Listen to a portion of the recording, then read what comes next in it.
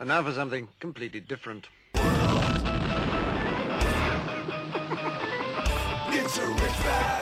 Forget everything you've been told by others before. Get ready for the real deal, the full story. Real talk about money, markets, life. Now, it's The Real Investment Show with Lance Roberts, presented by RIA Advisors. And good morning and welcome to the show. Of course, it is Wednesday as we get through hump day, of course, heading into the end of the week already. So, just rapidly approaching Christmas here. I mean, it's just going to be literally here before you know it. So, just if you haven't shopped yet, just give it up here at this point. you're not, it's just not going to happen. So, but this is kind of the hope here that there's going to be a lot of shopping here right here over the last couple of weeks before Christmas sets in, and this is going to be kind of the last hope for retailers. Everybody looking forward to increased retail sales. That's going to hopefully help the markets as well as some of the economic data as well. Of course, economic data looking pretty strong right now. We're having a bit of a pickup in the fourth quarter of the economy after a kind of a weak third quarter. Not surprising, get a little bit of bounce activity as we go into the end of the year. Of course, big shopping time of the year, Halloween, Thanksgiving, Christmas. I mean, so all those are going to kind of help some of the economic activity. But of course, with all that, inflation is still going up. Employment cost index yesterday, that's what employers are paying for wages and those type of things. That continues to rise fairly sharply, and that's an inflationary pressure on companies. So as we start looking at next year, as we get into 2022, and talking about valuations and earnings and what's going on with companies, they're paying out more and more money in terms of wages in order to attract and keep employees right now. And that's part of the game that goes on with this reopening of the economy. Now, that's not going to last forever. Wages will start to stagnate and decline eventually. But that is going to be a problem in the short term for a lot of these companies, particularly in the smaller and mid-cap space that can't pass on those earnings, those increasing costs to their customers. And that's part of that inflation problem that starts to eat into profit margins. And if you noticed here lately, I mean, there's been quite a few companies that have been reporting earnings, and a lot of these are in these kind of the meme stock space. A lot of these companies that, a lot of investors have been chasing, have had great returns over the last year, have gotten, pretty handily beaten up here over the last couple of weeks in particular, as they reported earnings, and the earnings were good, right? They beat earnings estimates. That was fine, but their guidance was very weak. Looking ahead into next year, softer expectations, softer growth, those type of things. And that's really hurt some of these companies as of late. But, yesterday we saw a lot of those companies rally back sharply. Again, as we talked about yesterday in particular, and really looking at this idea of kind of where the markets are. We talked about the fact this market was in this very defined downtrend, and that a breakout of that downtrend would lead to a pretty sharp reflection in the markets. And that's really what happened yesterday. We had this, kind of a rally on Monday that got us just a little bit above that downtrend. And then yesterday, man, just really exploded out of it. We started out early in the morning, kind of built on that early morning, then kind of flatlined most of the day. Actually, heading into the end of the day, really not much happened. A little bit of selling right at the end of the day, but we had this very nice recovery yesterday, and that was a lot of the short covering that had happened. And again, as we saw the markets decline here previously over the last week or so, a lot of shorts got built up. So yesterday, that rally caused a lot of that short covering to cover. And we saw this really kind of exist along a lot of these stocks that have been beaten up heavily lately. Asana yesterday rallied like 14%. We saw DocuSign rally nicely yesterday. So again, these stocks have been beaten up. They're down 20, 30, 40% from their peak, but they had very nice rallies yesterday. So again, that's just not surprising. You're still seeing that speculative activity where investors say, I want to buy what worked for, that worked for me before, it should work for me again. See them kind of chasing the same stocks. Also, a lot of people got trapped into these declines, and so that's going to be another bit of selling pressure likely to come up here over the next week or so. As we see this recovery, this bounce kind of continue, a lot of these people that got caught into these stocks that got beaten up very badly will be looking for an exit. So again, the selling's not likely over here. We've still got a little bit more to go, But there's, we're setting up nicely for the end of the year because, again, our sell signals are extremely oversold at this point. So they're starting to improve.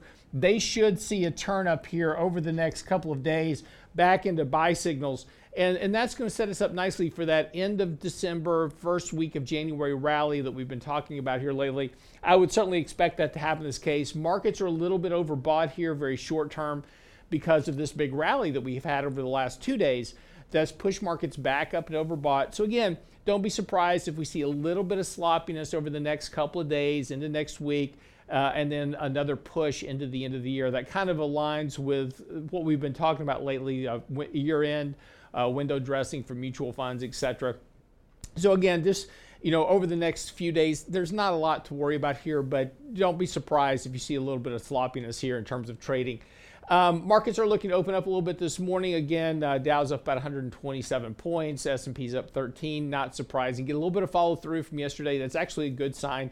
That's actually bullish. So again, just kind of keep a watch on where your exposures are. We've had a really good year this year, so don't mess it up. It's just 3 weeks left of the year. Got to keep it all together. A couple other things, then we're going to get into a few topics today. Danny Ratliff joining me this morning. We're going to talk about 29 tips with your money that maybe you should be paying so much attention to. There's lots of good advice out there. There's lots of not so good advice. We'll go through some of those today. But real quick, just to kind of from going into next week, in particular, there's a couple of things that are going on. The Federal Reserve is going to be meeting next week. It's their last meeting of the year. One of the big concerns, of course, is inflation, and we're seeing these levels of inflation. In fact, we're going to see CPI this week, and that's expected to rise a little bit more. Used cars have been moving back up again. House prices are still high. So that's all kind of feeding into that inflationary input.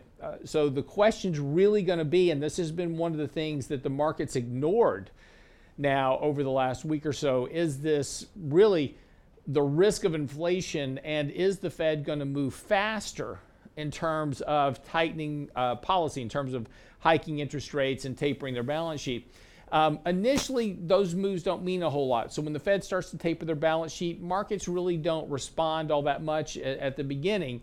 Even when they start hiking rates, markets tend to do okay, even at the early stages of hiking rates. The problem, and the thing you need to be aware of, is that there is always a point where they've hiked rates to where the markets don't like it. And that's where you start getting, big declines in markets. You get big reversions. You get economic recessions, those type of things. And that data goes all the way back to 1980, when the Fed started becoming much more active with interest rate policy. So again, it's not and you'll see a lot of articles here lately. It's like, oh, don't worry about the Fed hiking rates. Doesn't matter in the beginning. That's true. The question is when does it matter? And you don't know what level that is. Is it 1.5% of rate hikes? Is it 2% of rate hikes? Is it 2.5%? How far do they have to hike rates before something breaks in the financial market? Whether it's leverage or debt or credit or whatever it is, there's a point to where interest rates matter. We just don't know where exactly that point is, but every point in history, it has always mattered. So again, listen to what the Fed's saying. And once we kind of start getting that timeline put into place, we'll have a better idea about how to manage risk as we get into 2022. Okay, we'll come back from the break, pick up with Danny Ratliff, 29 things that maybe you don't want to do with your money. We'll talk about all that and more right here on The Real Investment Show. Happy Wednesday to you. Be right back.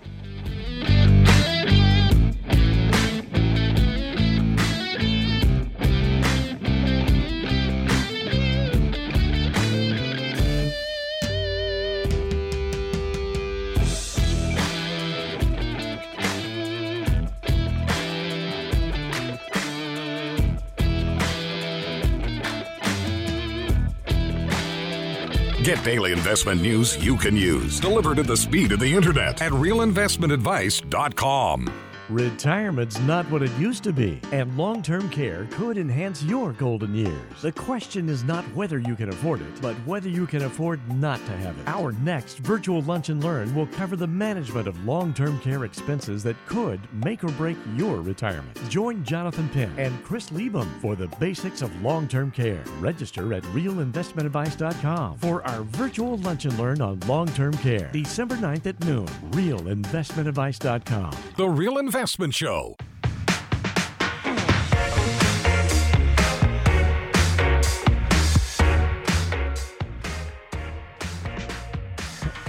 And welcome back to the show this morning. I'm Russ Lance Roberts. Danny Ratliff joining me this morning to talk about, well, things you maybe shouldn't really do with your money. And, you know, it's amazing what you get from these financial gurus, Susie Orman, Dave Ramsey, others. You know, they're you know, Dave Ramsey as example is a great guy when it comes to getting out of debt, getting your finances straightened out. Terrible financial advice. Susie Orman talks a good game. Terrible financial advice in a lot of cases. But I mean, you know, some of the basic stuff about, you know, saving money, paying off bills, that's great advice for everyone. But when you're actually managing money and investing capital long term, there's some things you should do and some things you should not do. And it's amazing how much bad advice gets put out there because, you know, it's what sells product in a lot of cases. And, you know, that's the important thing to separate when, as we've talked about with Wall Street in particular. Wall Street is always bullish. Next year, and we wrote an article about this yesterday on the website, but look at the next year. Every Wall Street firm is bullish about next year. We're going to be at 5,100, 5,500, whatever the number is for next year on the S&P. Sounds great. It's very optimistic, very bullish. Why? Because it sells you products, right? You're buying ETFs. You're buying mutual funds. You're buying stocks. Who issues those stocks? Who issues those ETFs? Who gets paid when you buy or sell those things? Well, that's Wall Street. So what Wall Street doesn't get paid for is when you're sitting in cash. So there's always a reason to be bullish because it keeps you invested. There's an old saying that says money in motion creates fees. And that's why, you know, one of the important things that you'll see in the financial advisory community, and it's one of the things I hate the most, is when you go talk to a financial advisor, like, oh, that advisor is terrible. You need to do this, that, and the other thing. You need to move all your money over here because that creates fees. Money in motion creates fees. And so it's always important to remember, make sure you're doing the right thing with your money for the right reasons. And look, there's some times that being all in cash is actually not a bad thing, right? Not right now, but never discount this idea. You know, the media tells you, oh, if you're in cash, you're losing money. Yeah, if you sit in cash for 20 years, bury it in your backyard, you will lose money to inflation. Sitting in cash for a couple of months or a couple of 3 months where you're waiting for, you know, an opportunity to invest at a better position, that's a different idea. Investing is about buying opportunity, and there's not always opportunity available. So, Danny, good morning. Well, good morning. But speaking of money in motion, I think it's really important for people to understand that working with the fiduciary, especially in the financial industry now, this day and age, I think is really, really important. Because that money in motion is a little bit different in that aspect. Because when things are done and changes are made, it's going to be done with your best interest at heart. And if you're working with a true fiduciary, they're not going to be concerned about transaction fees, commissions, things of that nature. So it could be just to better manage a portfolio. Mm-hmm. It could be to mitigate risk, to take on it, maybe additional risk at certain times. So you need to take that with a grain of salt in some ways too. Yeah. Because there is a lot of the industry. Yeah, that's right. You're going to move something and it's going to completely change. And there's going to be commissions and sales charges and all these things that add up. But there are times when that's just not the case too. Right. Well, and again, some of that's changed now. Yeah. It's because, you know, there's no commission on trades. But it depends who you're working with. But yeah. Well, but even with that, you've got to be careful because they say, well, you know, we have commission-free trading. It's not free. You're still paying for it. It's just you're paying for it in a different way. And again, you know, with Robinhood was a good example of this. You know, they got tagged for it, actually got fined for it because they were selling all their order flow to Citadel. And Citadel was basically front running all the trades. So Wall Street always makes money off of you. It may not come out of your pocket directly, but you're still paying for it. And free is never free. There's always a cost. It just depends on how you pay that cost. But just the important things to remember is just, you know, always remember that when you're moving money or making changes, just make sure you're doing it for the right reason for you and not for the right reason for somebody else. Yeah, if Robinhood were free, they wouldn't have gone public, right? I mean, somebody's making money off of this one way or another. Yeah, that's a good point, right? It's kind of backwards Robert Hood. Yeah, look, democracy for all for investing. Exactly. But we want to make it's really some money. more for us than it is for you. Exactly. Yeah. So, well, look, you got a list here of 29 tips for your money, and I thought this was interesting. We'll leave the guy who wrote this, his name anonymous, but. You know, we come across stuff all the time, Lance, and sometimes clients send that to us or people who listen to the show, and they're like, hey, check this out. What do you think about it? Yeah. And this is one I just came across. I thought, man, there's some really good points in here, but there's also some that are just, I mean, you talked about, Dave Ramsey earlier. And Dave Ramsey's the perfect example. Really great. It's kind of like riding the bike. You're riding the bike with training wheels. You're learning the basics of investing, saving, putting funds aside, getting out of debt. But at some point, you have to take a step further, take those training wheels off so you can really fly, right? And so same thing goes with some of these things. Some of them are just so conservative in nature that one, they either make no sense or they're just plain wrong. I mean, there are some of these things that, I mean, are just completely backwards. And there is a point where people graduate, and as finances get more sophisticated, so does life, and so do the things and the access to different tools to protect you and help grow. And, one of the big things we always talk about is keeping money in your pocket, either protecting them from downturns in the market, protecting them from Uncle Sam for taxes. And this is a big thing. And so some of these things just go completely against that. Well, and I want to just jump on number 2 real quick as a good example, because it's diversify your investments. And, we see this a lot in from the financial advisory community. And the reason they say, oh, diversify your assets, just put it into a broad basket of index funds, is because they don't know how to manage money. And what I mean by that is that it doesn't take a lot of work to understand that if you've had a broadly diversified portfolio of assets over the last 10 years, you've vastly underperformed the market, because emerging markets, international markets have all underperformed domestic markets. So you've been much better invested just being in the domestic basket of stocks versus this international diversified basket of stocks, right? So, diversification is fine as long as diversification is working.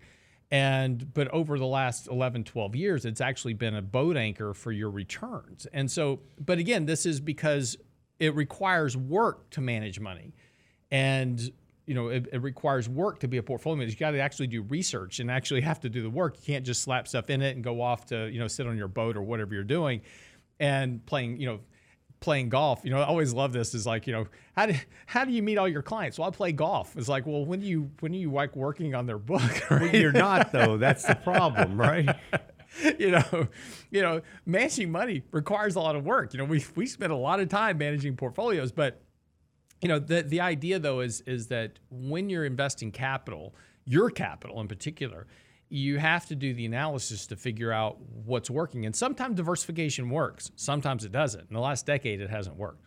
Well, the other aspect of that is, another one of the tips was periodically reinvest or rebalance your portfolio, which is great if you're going to be on autopilot and on the golf course and never have to sweat it. So think about this. There's a lot of people out there right now who probably nobody's touched a portfolio. It automatically rebalances once a quarter, every 6 months, or once a year. And that's about it. There may be a change in there. Can I tell you why you should? Okay, so and I agree. Yeah. But let me tell you why you should never let me tell you why you should never rebalance your portfolio. Well, that's exactly where we're going to go. Right? Perfect. Right? What does that mean when you rebalance a portfolio? Right? It means that you sell your winners that have done great to buy your losers that have done terrible. That's not what you want to do with the portfolio. When you manage money, what you want to do, look, there's some basic rules. If you look at any great investor throughout history, they all have some rules they follow. One is to take profits, right? That's buy low, sell high, right? So that's their number one rule. Every one of them has another rule: sell your losers and laggards. Because if it's not working, it's not working. So don't hold it in your portfolio. So when you do this this rebalancing. And let's go back to a diversified portfolio. So over the last decade, I've had this diversified portfolio of domestic stocks and international stocks. International has not been working. It's been underperforming. domestic stocks have been doing great. So what have I done over the last decade? I kept selling my winners to buy my losers and continue that drag in my portfolio.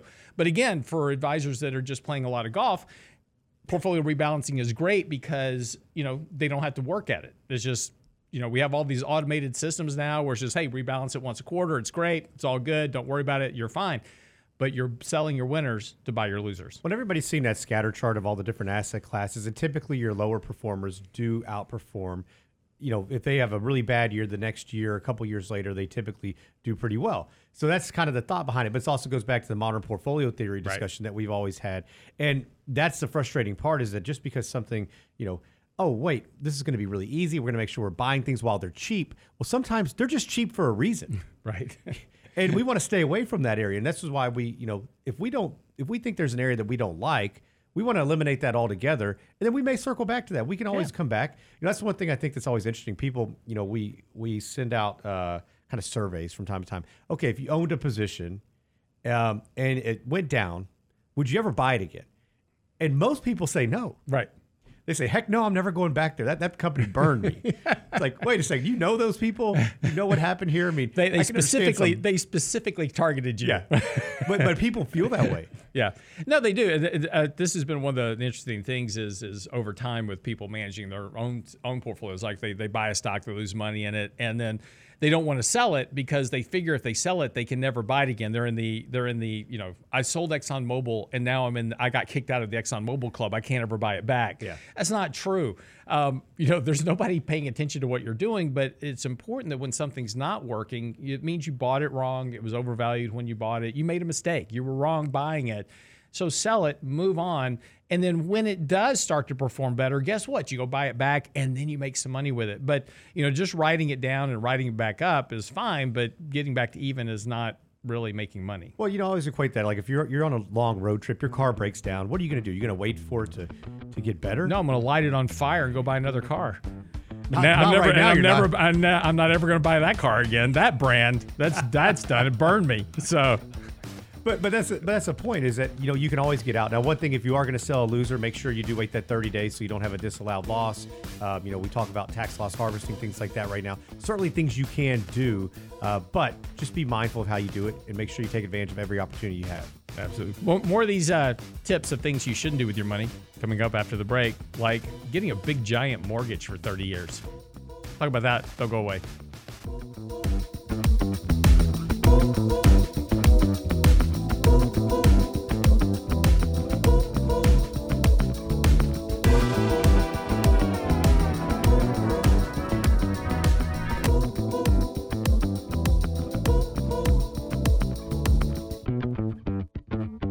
Investment Advice blog. It's required reading for the informed investor. Catch it today at realinvestmentadvice.com.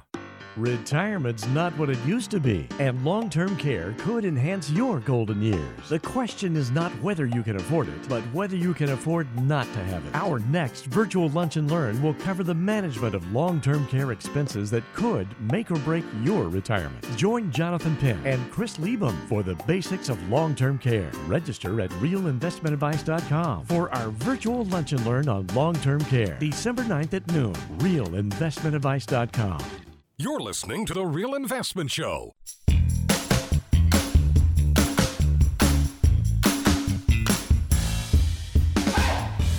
And welcome back to the show this morning. So Danny and I just visiting here a few minutes. Danny Ratliff, Certified Financial Planner.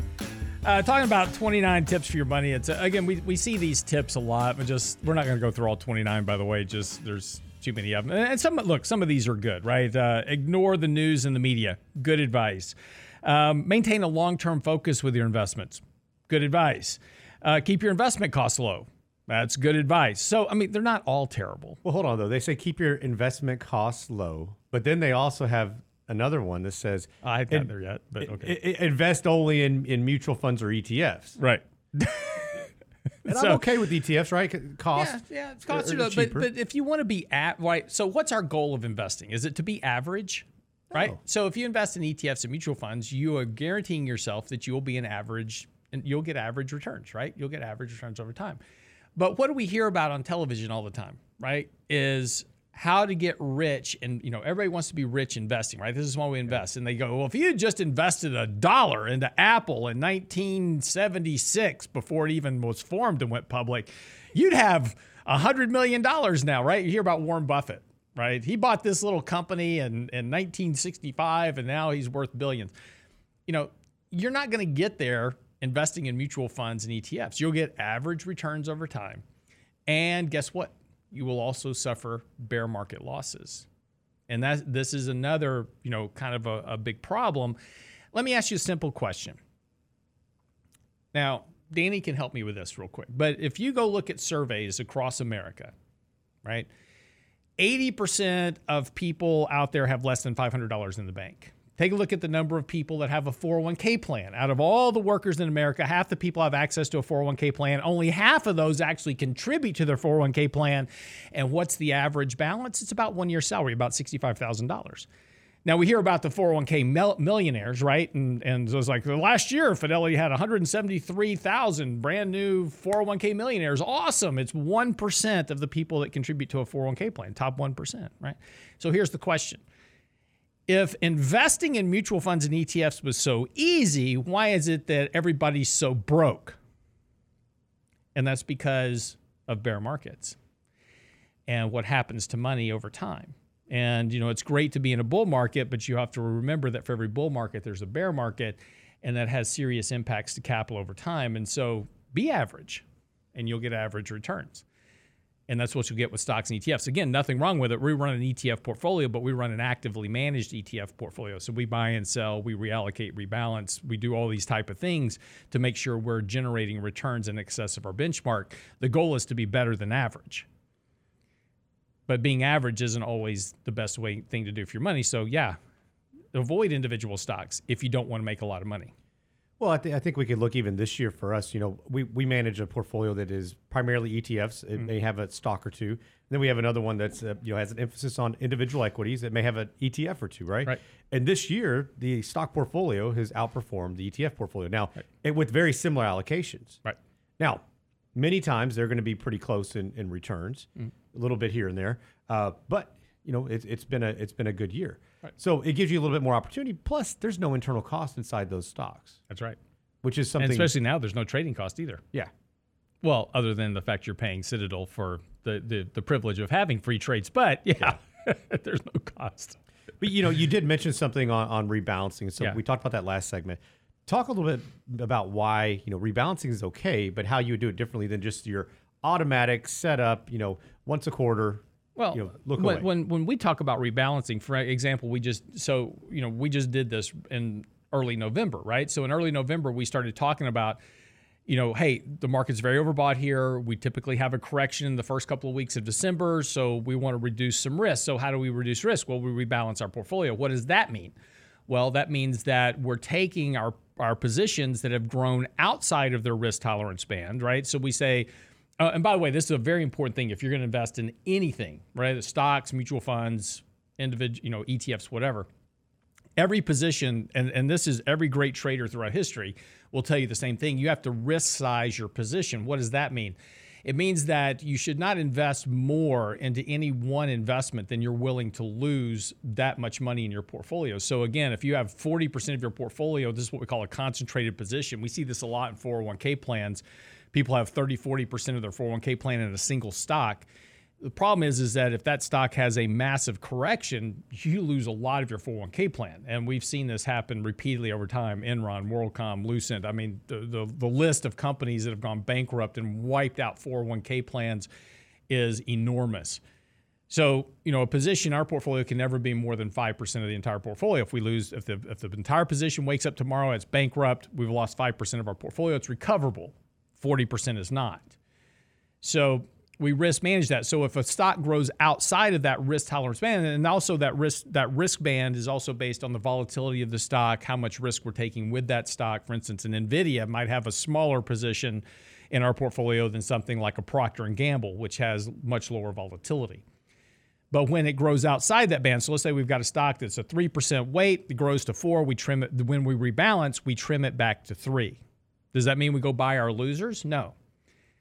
If we have a loser in the portfolio, it's either getting ready to get sold or reduced in the portfolio unless we can make a very strong fundamental long-term case that we're owning this and we're building into a position over time. And we do have some positions like that. CVS was one of our early positions we had in the healthcare sector. So when they first announced they were going to become more of a healthcare company, we started buying into that stock. It didn't perform well for a while. Wasn't hurting us tremendously, but it wasn't performing well. It's been performing great. We've been building into that position over time. So rebalancing is a thing to do, but not the way that people tell you to do it, by selling your winners to buy your losers. It's trim back your winners, take profits, manage your losers accordingly. So it's not an automated deal where you just set it and forget it. No. It's something that needs to be much more thoughtful in nature. Exactly. Yeah. Well, the whole thing about investing is something that's more thoughtful in nature. Wait. I thought we were trying to get to the couch potato, portfolio. We just want to set it and forget it, right? Exactly. No, but that's what a lot of these tips would make you believe and make you think that that's the right way to do things. And obviously, we've seen over the years that like you said, the erosion of capital is real. Mm-hmm. It is very difficult, especially if you're near retirement or in retirement. Taking distributions, we've talked, over and over about the 4% rule, and we're seeing more and more studies coming out saying this isn't feasible. Right. You're not going to be able to do this, and you're gonna be living on nothing at the end of the day because you're going to spend all your money. So, you talked a little bit about the big. Can we jump to number 10 real quick? Yeah, because it kind of fits into this. So number 10 is take advantage of dollar cost averaging. Don't do that. Dollar cost averaging on the way up is okay, but you do not want a dollar cost average on the way down. And, people go, one of the great sayings I always hear from people is like, well, if you loved, if you love Cisco at 80, you're going to love it at 20, right? No, you destroy too much capital. On the way down, if you're investing $1, say I've got $1 invested in Procter & Gamble, and I keep buying on the way down. All I'm doing is all my new money I'm putting in, I'm destroying capital. And so it's always better, when you take advantage of dollar cost averaging, do it this way. We call it lump sum averaging.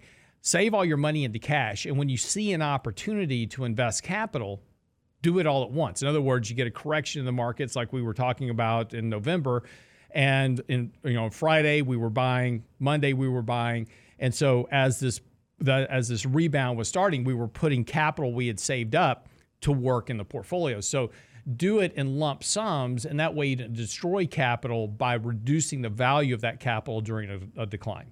So, yeah, well, different ways to achieve the same goal. Well, that's a good point. We also talk about not making investment decisions based on taxes. I mean, how many times have we heard, no, we can't sell this because I don't want to pay taxes, and then at the end of the day, yeah, you don't pay taxes, but you also don't have as much as you had. Right. Yeah. It's you pay no taxes on losers. Yeah. So if you don't want to pay any tax on your portfolio, turn all your portfolio into losers eventually, and that happens, right? I mean, give a good example, right? DocuSign has had a huge run over the last year, right? Yep. So it's up a couple 100%. People are saying, I don't want to sell it because I don't want to pay the taxes on it. Well, now it's 40% cheaper.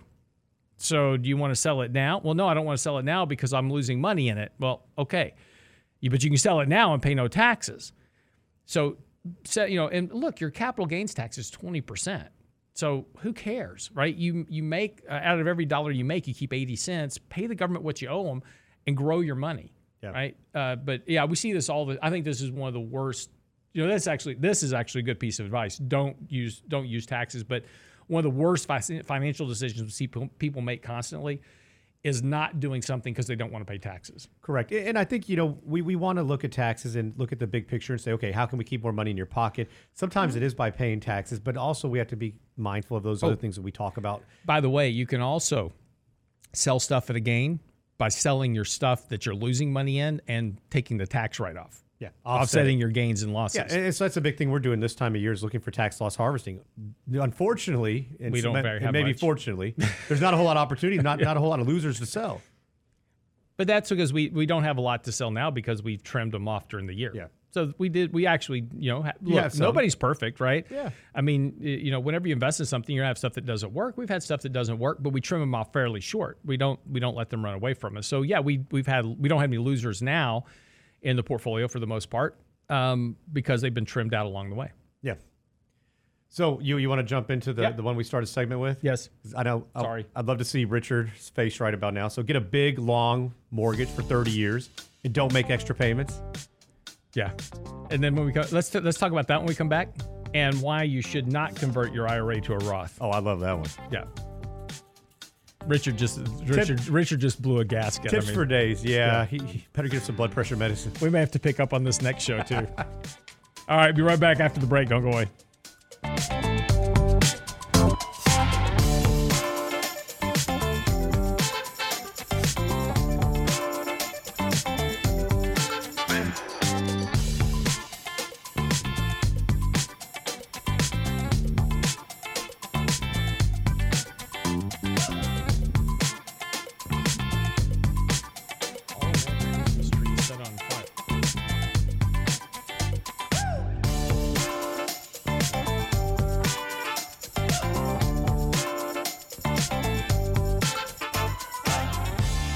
Get daily investment news you can use, delivered at the speed of the internet at realinvestmentadvice.com. Retirement's not what it used to be, and long-term care could enhance your golden years. The question is not whether you can afford it, but whether you can afford not to have it. Our next virtual Lunch and Learn will cover the management of long-term care expenses that could make or break your retirement. Join Jonathan Penn and Chris Liebum for the basics of long-term care. Register at realinvestmentadvice.com for our virtual Lunch and Learn on long-term care. December 9th at noon. realinvestmentadvice.com. The Real Investment Show.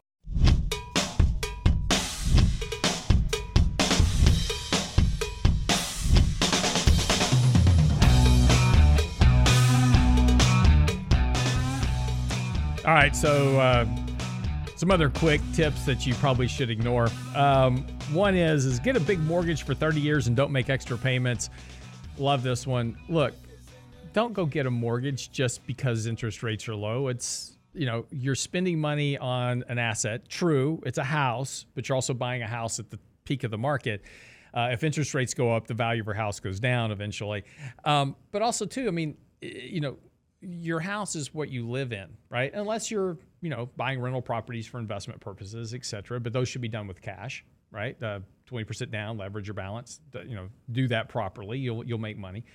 But just to get get a big mortgage and sit on it for 30 years just because rates are cheap, that's an expense. You got taxes, upkeep, maintenance, and really when you look back at the value of the house, unless you just happen to buy it exactly right. Like I bought a house during 2008 crisis.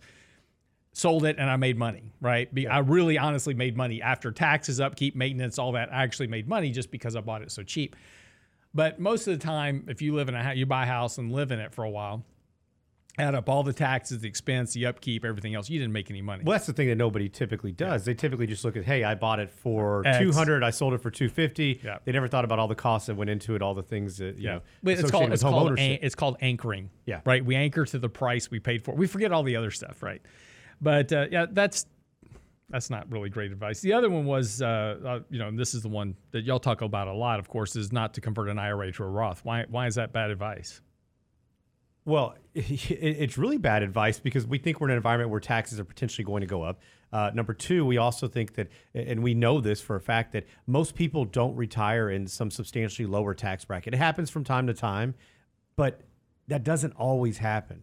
And so you get stuck with, now we have a couple of other issues surrounding the traditional IRAs in the sense that you used to be able to pass this on. So a lot of people say, well, you know what? I'm not going to touch these funds. I'm going to pass them on to my kids. And it was great. They could, you had to take your RMDs, your required minimum distributions once you reach 72, a certain amount the IRS deems that you must take each year. But what happened now is that the kids used to be able to take these distributions over their lifetime. And so it wasn't as big of a potential tax burden on them either because they could spread that tax bill out. Whereas now, just as of last year, they came back and said, hey, you're going to have a 10-year window. And within that 10-year window, you're going to have to completely liquidate the account.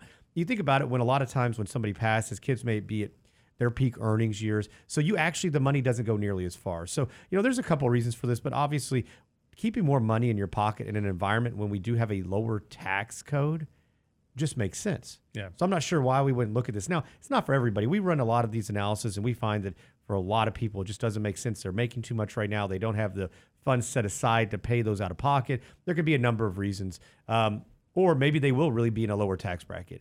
But, I think to not at least, look at something like this, it's disingenuous to say, don't convert. I mean, How do we know?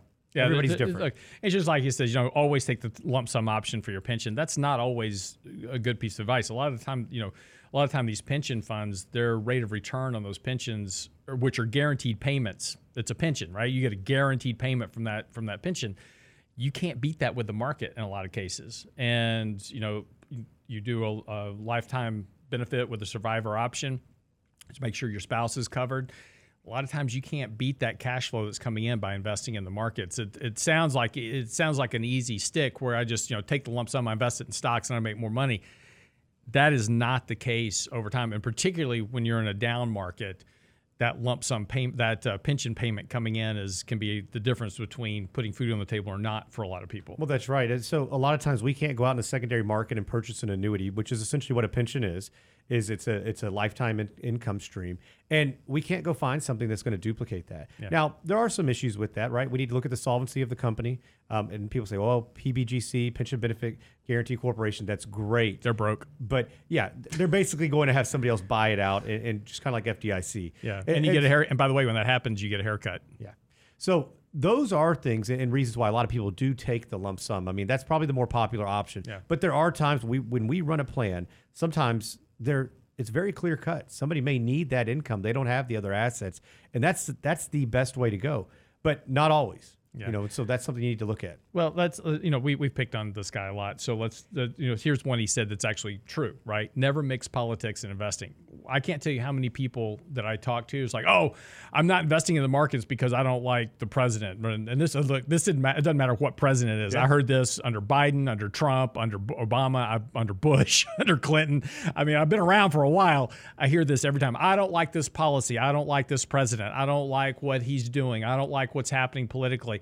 It's the same under every president, but it has nothing to do with the stock market. You can miss out on a lot of gains in the markets by allowing politics to influence. Now, are politics important? Absolutely, right? It has a lot to do with capitalism, economic growth, those type of things, but there's not a direct correlation between presidents and markets in a lot of cases. And so it's important to have strong political views. I got no problem with that. Just don't let it affect your investment views. And sometimes it's more long-term. If we look at the policies that are actually enacted, the repercussions don't necessarily come under their administration. It may come under the next one, and they're the one fighting it. Yeah. And so sometimes it can be fairly counterintuitive. That's right. One of the things is I thought here is like don't buy life insurance as an investment. I really disagree with that one. If I can buy something that generates tax-free growth, has tax-free distributions, it's protected from the IRS and grows at 4% a year compounded, whether I take money out of it or not, I'll do that investment all day long. Yeah. Well, and that's the thing that if you look at Dave Ramsey, look at most of these guys, these big financial pundits, they're going to tell you never do this. And I know some people who are just, I mean, they've drank the Kool-Aid. Yeah. And that's okay. But look, to mitigate risk, we want to use term life insurance. That's going to be your step number one. It's cheap. It's a lot easier to attain. And it's something that, we can do for a very specific period of time based on your actual needs. This is something that has, one, we can use for that purpose as well. It is more expensive. But two, we would like to use for growth. Mm-hmm. And as tax-free distributions, like you mentioned, that is really, really nice. And then when you get to be, if net worth is really up there, you want to use this to mitigate taxes further on down the road from an estate planning perspective. And so there's lots of different uses for life insurance.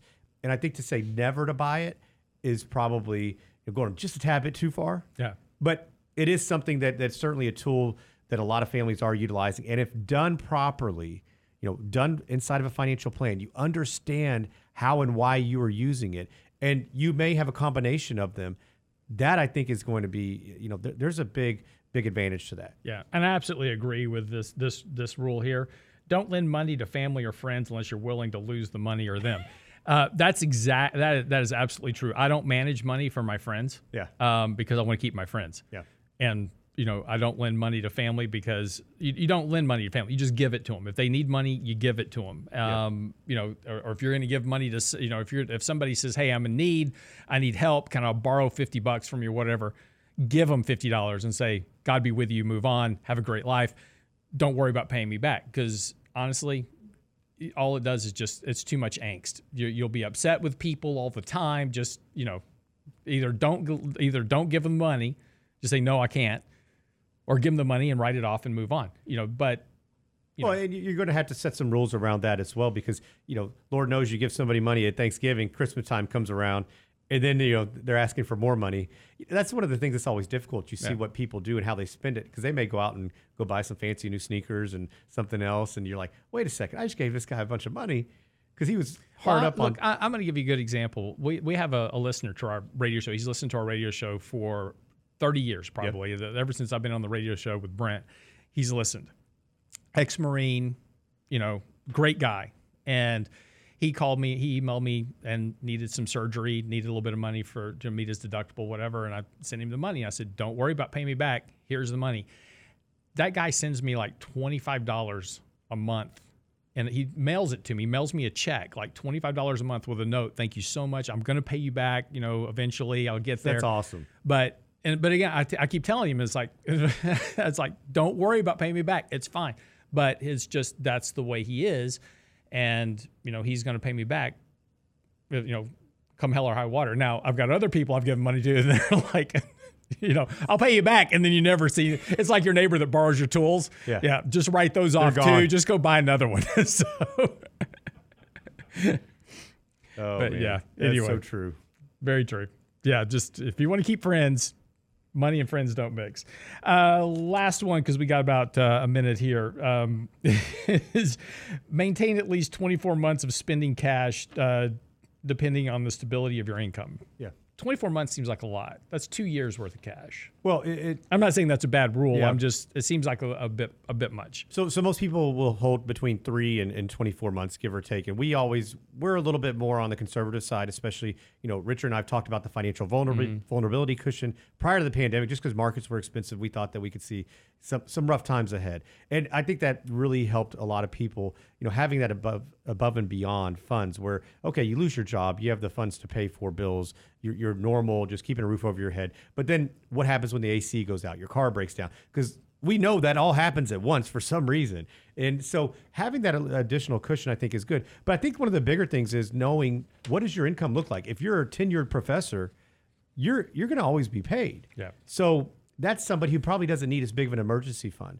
Whereas if you're somebody who lives on commission, your industry is up and down quite a bit, I'd probably want to have a little bit more. And what your household looks like. If you have both spouses working versus just one, a lot of additional expenses. These are all things to be considered. So lots of things to take into consideration. And of course, number 29 I thought was spot on. It says, listen to the Real Investment Show for more advice and money tips that are good for you and your money. Absolutely. And get by the website as well, realinvestmentadvice.com. That is realinvestmentadvice.com. Our latest blog posts are up today. Michael Leibowitz, new post is up, along with all of our articles talking about outlooks and markets for this year. It's all on the website, along with our newsletter, and sign up for our daily commentary as well. Tons of stuff there to help you keep up with the markets, what's going on, keep you more apprised of kind of what we're doing as we go into the end of the year. It's all on the website now, realinvestmentadvice.com. And we'll see you on tomorrow's edition of the show. See you then, realinvestmentadvice.com. Always Sunday in the rich man's world.